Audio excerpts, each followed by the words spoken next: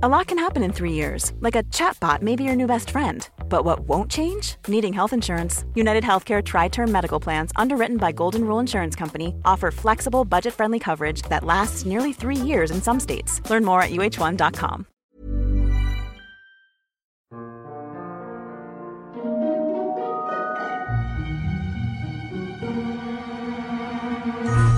Hello everyone, and welcome to the History of Byzantium, episode 237, Manuel and Andronikos.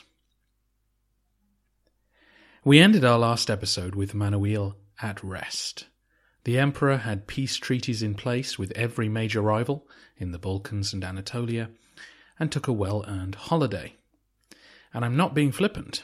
Our historian John Kinnamus literally says, "Since there was nothing to be seen in any direction which threatened the Romans' realm, the emperor went to one of the villages near Constantinople for relaxation." As promised, I've been researching the emperor's personality, his relationship with his wider family, and how he organized his court, church, and capital. This turned up so much information that I think we'll take a very quick end-of-the-century style tour around Manuel's world before the narrative resumes. Don't worry though, each of these episodes will be focused on things we need to know for the narrative going forward. Today, let's talk about Manuel the person, his time on the throne so far, and what was going on back home while he was away on all his campaigns. We'll then turn our attention to his great friend and rival, his cousin Andronikos. I formally introduced Manuel back in episode 230, but let's cover a little of the same ground again. Manuel was born in 1118, a few months after his grandfather Alexius died. Manuel was the youngest of 8 children and the 4th boy, so presumably no one really thought about him becoming emperor one day. Manuel was born into a crowded palace, not just his 7 siblings, but dozens of relatives from the extended imperial clan. As you know, when Alexius took power, the Ducai and the Komnenoi intermarried in order to secure their hold on power. To put a stop to the civil wars which had destroyed the empire, Alexius kept marrying senior men into his family. Men like Nicephorus Melesinos, George Palaiologos, and Nicephorus Vurienios found themselves drawn into the imperial orbit through these unions, and their children would then marry someone else from this growing aristocracy. In such an environment, children would often form close bonds with those who were the same age as them, rather than just their own nuclear family. One of Manuel's closest childhood companions was therefore his cousin Andronikos. Manuel grew up to be swarthy, like his father, good-looking and athletic. He relished the soldier's life and got on particularly well with the Latin knights who served in the Byzantine army. As a teenager, learning the ropes, he seems to have been particularly impressed with these Franks and Normans.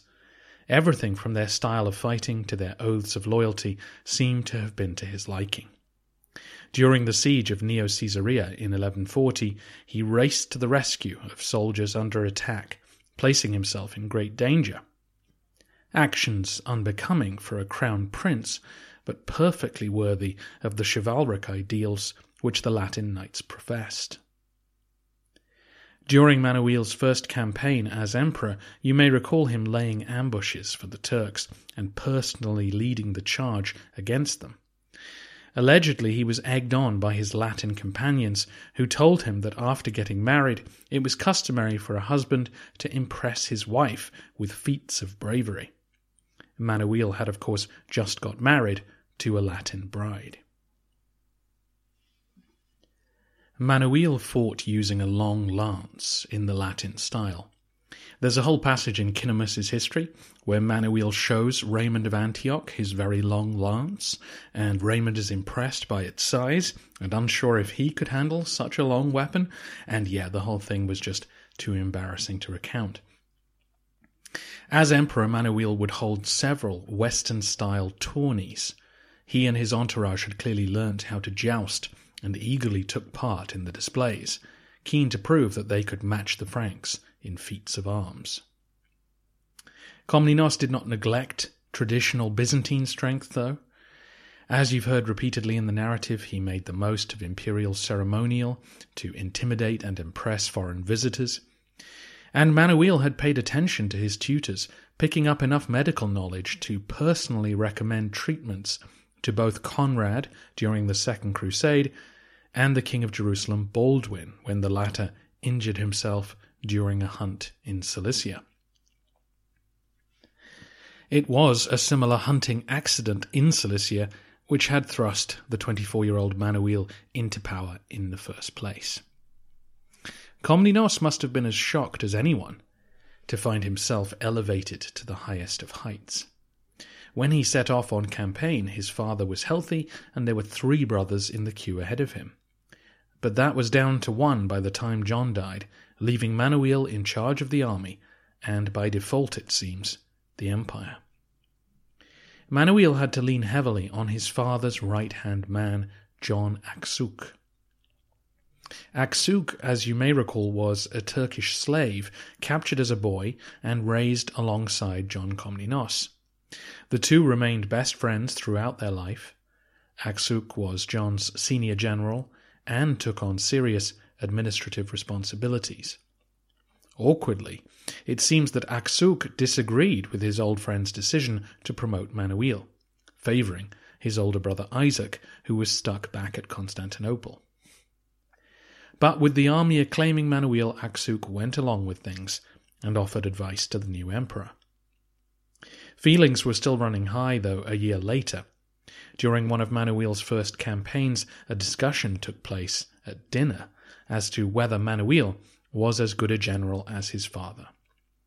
John Aksuk, abandoning common sense, argued forcefully that the son had a long way to go to live up to his father. Andronikos, a staunch ally of Manuel at this point, rebuked him, and swords were drawn. Still, Manuel felt he had to placate Aksuk and kept him on as his senior commander until his death in 1151. The church was another source of opposition to Manuel in those early days. When he turned up in the capital to claim the throne, there were many who made it clear that they would not crown him. Fortunately for Komnenos, the sitting patriarch had just died, and he was able to appoint someone who would. The church remained aloof, though. Manuel had to deal with 7 different patriarchs in the first 13 years of his reign, some of whom resigned because of disagreements with the emperor. In order to gain their support, Manuel made sweeping financial concessions. In his second year in power, he exempted all priests from paying one-off taxes which the state levied. 4 years later, he gave blanket confirmation to all church privileges that had been granted by his father and grandfather. And 5 years further on, he gave extraordinary rights to the property held by the patriarchal church, exempting them from all taxation. At each stage, we can see Manuel trying to ensure that he could take the church's support for granted. Each concession coinciding with another crisis or scandal the emperor was dealing with. First, the disputed succession, then the passage of the Second Crusade, and the third, a religious debate which broke out amongst the clergy of Constantinople. This controversy revolved around whether the sacrifice Jesus made on the cross was offered to God alone or to the Trinity as a whole. The details are less important to us than the fact that Manuel got personally involved. In May 1157, he presided over a church council and quizzed those involved on matters of theology. Now in his late 30s, Manuel was developing the confidence to stand up to the church. He ended the matter by condemning the clergyman seen to be out of line and confirming himself as the champion of orthodoxy. To try and win over the people of Constantinople itself, Manuel regularly held triumphal processions during his first decade in power. He did not process down the Messi, as had been tradition for centuries. Instead, the emperor would enter the city through one of the gates in the sea walls, near where the old Acropolis of Byzantium sat, or where the Topkapi Palace is now. This provided a shorter route to the Hagia Sophia, which saved some money, but also meant that the procession could pass right by the Orphanotropheon, the imperially sponsored orphanage and poorhouse which you may recall Alexius had refounded. This meant that direct recipients of Komnenian largesse would be front and centre as the Vasilevs passed by. Court propaganda celebrating Manuel's victories was also pumped out constantly during his reign, a valuable source of information for historians covering this era. Manuel's court was more relaxed than his father's and grandfather's. Alexius was a religious man, but he also chose to present himself as a restorer of morality and orthodoxy, a contrast to the lavish reign of men like Constantine Monomachos, who'd publicly gifted his girlfriend her own apartments. This new, stricter mood was inherited by John, but seems to have lapsed at times during Manuel's early years. Manuel and his cousin Andronikos were both known for sleeping around, including with members of their own family. None of which was considered particularly scandalous, at least where Manuel was concerned, and we hear no complaints about the treatment of his German wife, despite the fact that he cheated on her throughout their marriage. We're aware of at least 4 people who claimed to be Manuel's illegitimate children who were born during the 1150s and 60s. Manuel and Bertha were married for 13 years and had 2 children, both daughters, one of whom died young. This left Manuel without an obvious heir and may have encouraged those who agitated to replace him while he was away in Cilicia in 1159, an incident we touched on last episode. As you'll recall, Manuel entered Antioch in triumph and then led a united Christian army against Nur al-Din. But before they'd got very far, the emperor accepted a peace offer and raced home to Constantinople. Manuel had been tipped off that something was up by his wife Bertha. She reported that a senior official, Theodore Stipiotes, was secretly canvassing opinion for a change of regime. Then suddenly Andronikos escaped from his prison. Remember that Andronikos had been locked up a few years earlier for attempting to murder Manuel. Interestingly, the sources don't indicate that the 2 events were connected.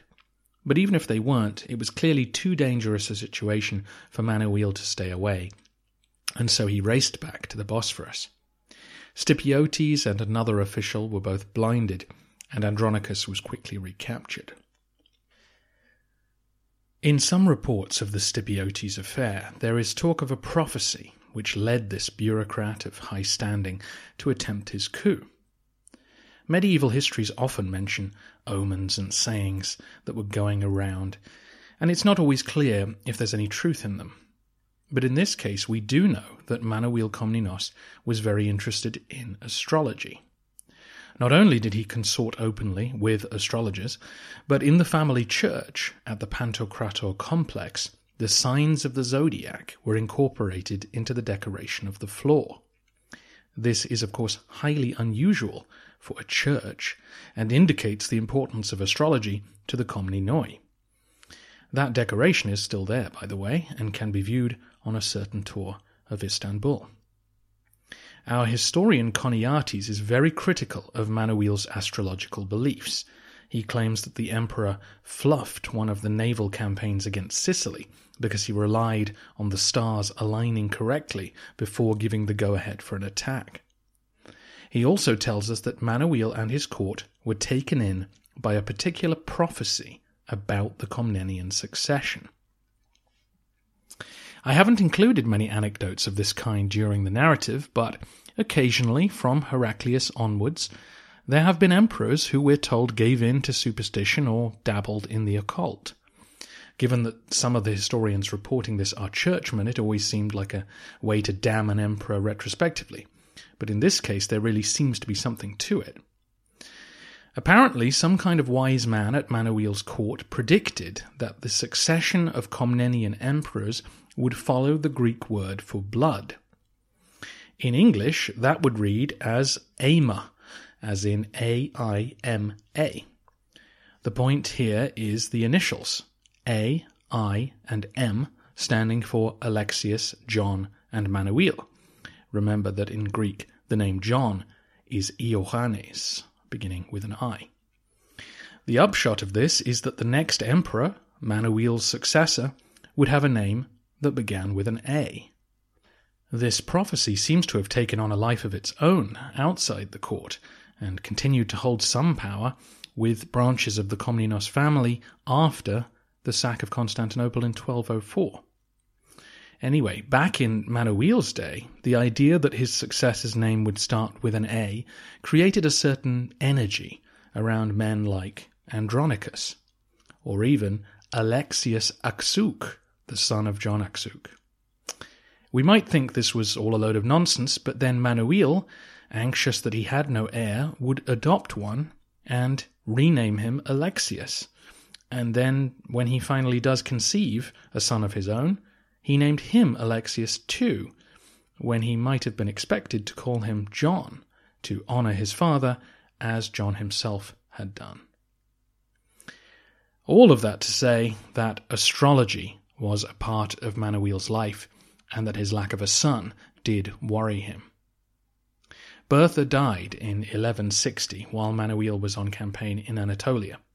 He returned home to honour her life, but also to begin looking for a new wife. The alliance with Germany had turned cold, so the emperor asked for a new bride from Outremer. As I mentioned last time, King Baldwin of Jerusalem had requested a Roman wife, and Theodora, Manuel's niece, was duly delivered. Now Manuel asked Baldwin to return the favour. Eventually, Maria of Antioch was chosen and married Manuel in December 1161. This suited Byzantine needs very nicely. It strengthened their ties to the whole of Outremer, as well as providing a dynastic connection to Antioch itself. Maria was a renowned beauty, and 8 years later did provide the emperor with a son. That 8-year wait was an anxious one, though, as we'll see when the narrative moves forward. Maria, by the way, was the daughter of Constance of Antioch and our old friend Raymond. She was also the great-granddaughter of Bohemond, which means that Alexius's grandson married Bohemond's great-granddaughter, which is something. I closed our last episode by asking why Manuel made peace with the Turks of Iconium instead of using their weakness to attack them. One part of the answer may have been the feeling that Manuel had only just come to a standstill. He'd been fighting wars and putting out fires for 17 years now. Perhaps a rest was needed, and Manuel wanted to spend some quality time producing an heir. He may also have felt that time was on his side. He was still only 43, and in good health. He hadn't forgotten about the Turks, but those campaigns could perhaps wait for another day. Okay then, let's talk about the other half of the coin, Andronikos Komnenos. As I mentioned earlier, Andronikos was born around the same time as Manuel. The two boys grew up together, sharing the same education and training. They played together, and they competed in sports together. They were good friends. Kinemus says the emperor liked Andronikos exceedingly. But while Manuel was the son of the sitting emperor, Andronikos was the son of the black sheep of the family. His father was Isaac Komnenos, the younger brother of the Emperor John. You may recall that Isaac rebelled against John, spending many years at Turkic courts, looking for an opportunity to return to Byzantium. Eventually, he did return, but on his hands and knees, begging for John's forgiveness. Isaac was forgiven, but he was never trusted again. It's not entirely clear to me where Andronikos was during the whole of his father's exile. his older brother John was certainly with his father, and you may remember that John was the one who betrayed the Romans during the siege of Neo-Caesarea and went over to the Turks. John would actually convert to Islam and marry one of the Sultan of Iconium's daughters. Andronikos was probably back at Constantinople, suffering the humiliation of his family's various misdeeds. Andronikos was destined for a life of obscurity at this point, unlikely to rise much beyond his station, and always being looked on with suspicion. His friendship with Manuel wasn't going to help him much, since Manuel was the most junior prince of his house.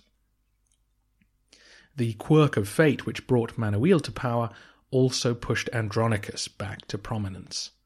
As one of Manuel's closest friends, he was now in the inner circle, and as we heard earlier, he was willing to stand up to those who spoke out against the young emperor. So what happened?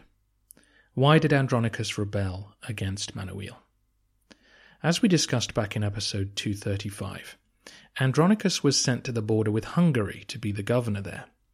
But within a few months he'd made contact with the king of Hungary and asked him to put Andronikos on the throne. Andronikos then attempted to murder Manuel during a hunt. That's what we're told. Anyway, both Kinemus and Choniates add other details. Kinemus thinks that Andronikos was jealous of the favour which Manuel showed to another of his relatives. This was one of the emperor's nephews who lost an eye during a joust. Out of sympathy, Kinemus says, Manuel promoted this nephew to a very high court rank, a rank Andronikos clearly imagined would be his. Choniates, philosophically, says that Andronikos was always going to be a figure of suspicion.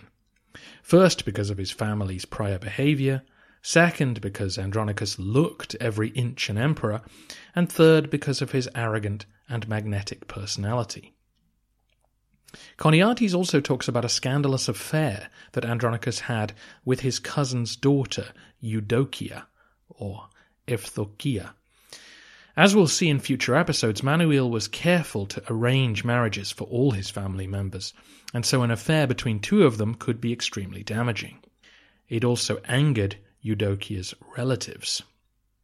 When Manuel confronted Andronikos about it, the latter shrugged it off, pointing out that Manuel had once upon a time slept with his own niece. Such bold speech to an emperor can go one of two ways, can't it? Either it can remind Manuel that here is someone who knew me before I came to power and can speak the refreshing truth. Or it can make you think, I need this man locked up before he poisons others against me. Those competing instincts seem to have battled in Manuel's mind across the course of his life. So whether it was just for the attempted murder or something else, Manuel ordered Andronikos to be imprisoned in the palace at Constantinople.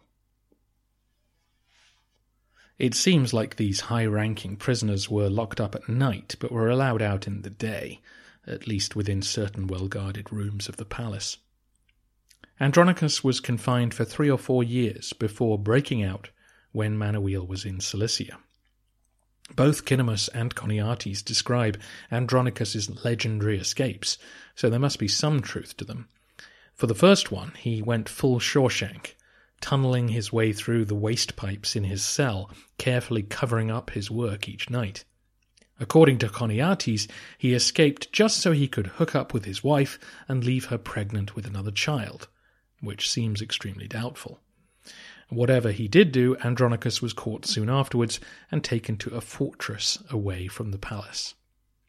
Andronikos did have 3 children with his first wife, naming his eldest son Manuel.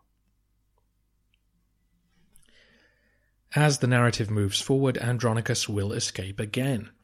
This time he makes a wax impression of his door key, pretends to be a slave, and creates a dummy to fool his guards. It's all very dramatic and naturally makes me suspicious. Bribery is also part of the story, and that seems the likeliest source of his breakouts. Andronikos will flee to one of the Rus courts, where he will be welcomed, and as the Byzantines return to war with Hungary, he will lead a Rus contingent to Manuel's aid, winning his forgiveness. If that weren't extraordinary enough, Manuel will then reappoint him as the governor of Cilicia, which was his first job and which he failed at. I will leave the story there because next week a special guest will tell us what happened next, and it's even more interesting and dramatic than the first part of Andronikos' life story. That's all for today. In a future episode, I'm going to talk about this new Komnenian aristocracy and the way in which it now dominated the state. Manuel was forced to manage this new social group very carefully, and that may offer us clues as to why he didn't just squash Andronikos when he had the chance. Though, as we've heard today, personal affection must have been a part of the mix. How else can we explain the emperor's patience with a rival who so clearly itched to be a leader in his own right? Next time, we'll be joined by historian Catherine Pangonis to talk about her book Queens of Jerusalem, an account of the female leaders of Outremer and the fascinating lives that they lived. The timing is perfect because one of those women is Theodora, Manuel's niece, who was sent off to marry the king of Jerusalem. Who do you think she will end up running away with, sparking a huge scandal? Why, it's Andronikos, of course.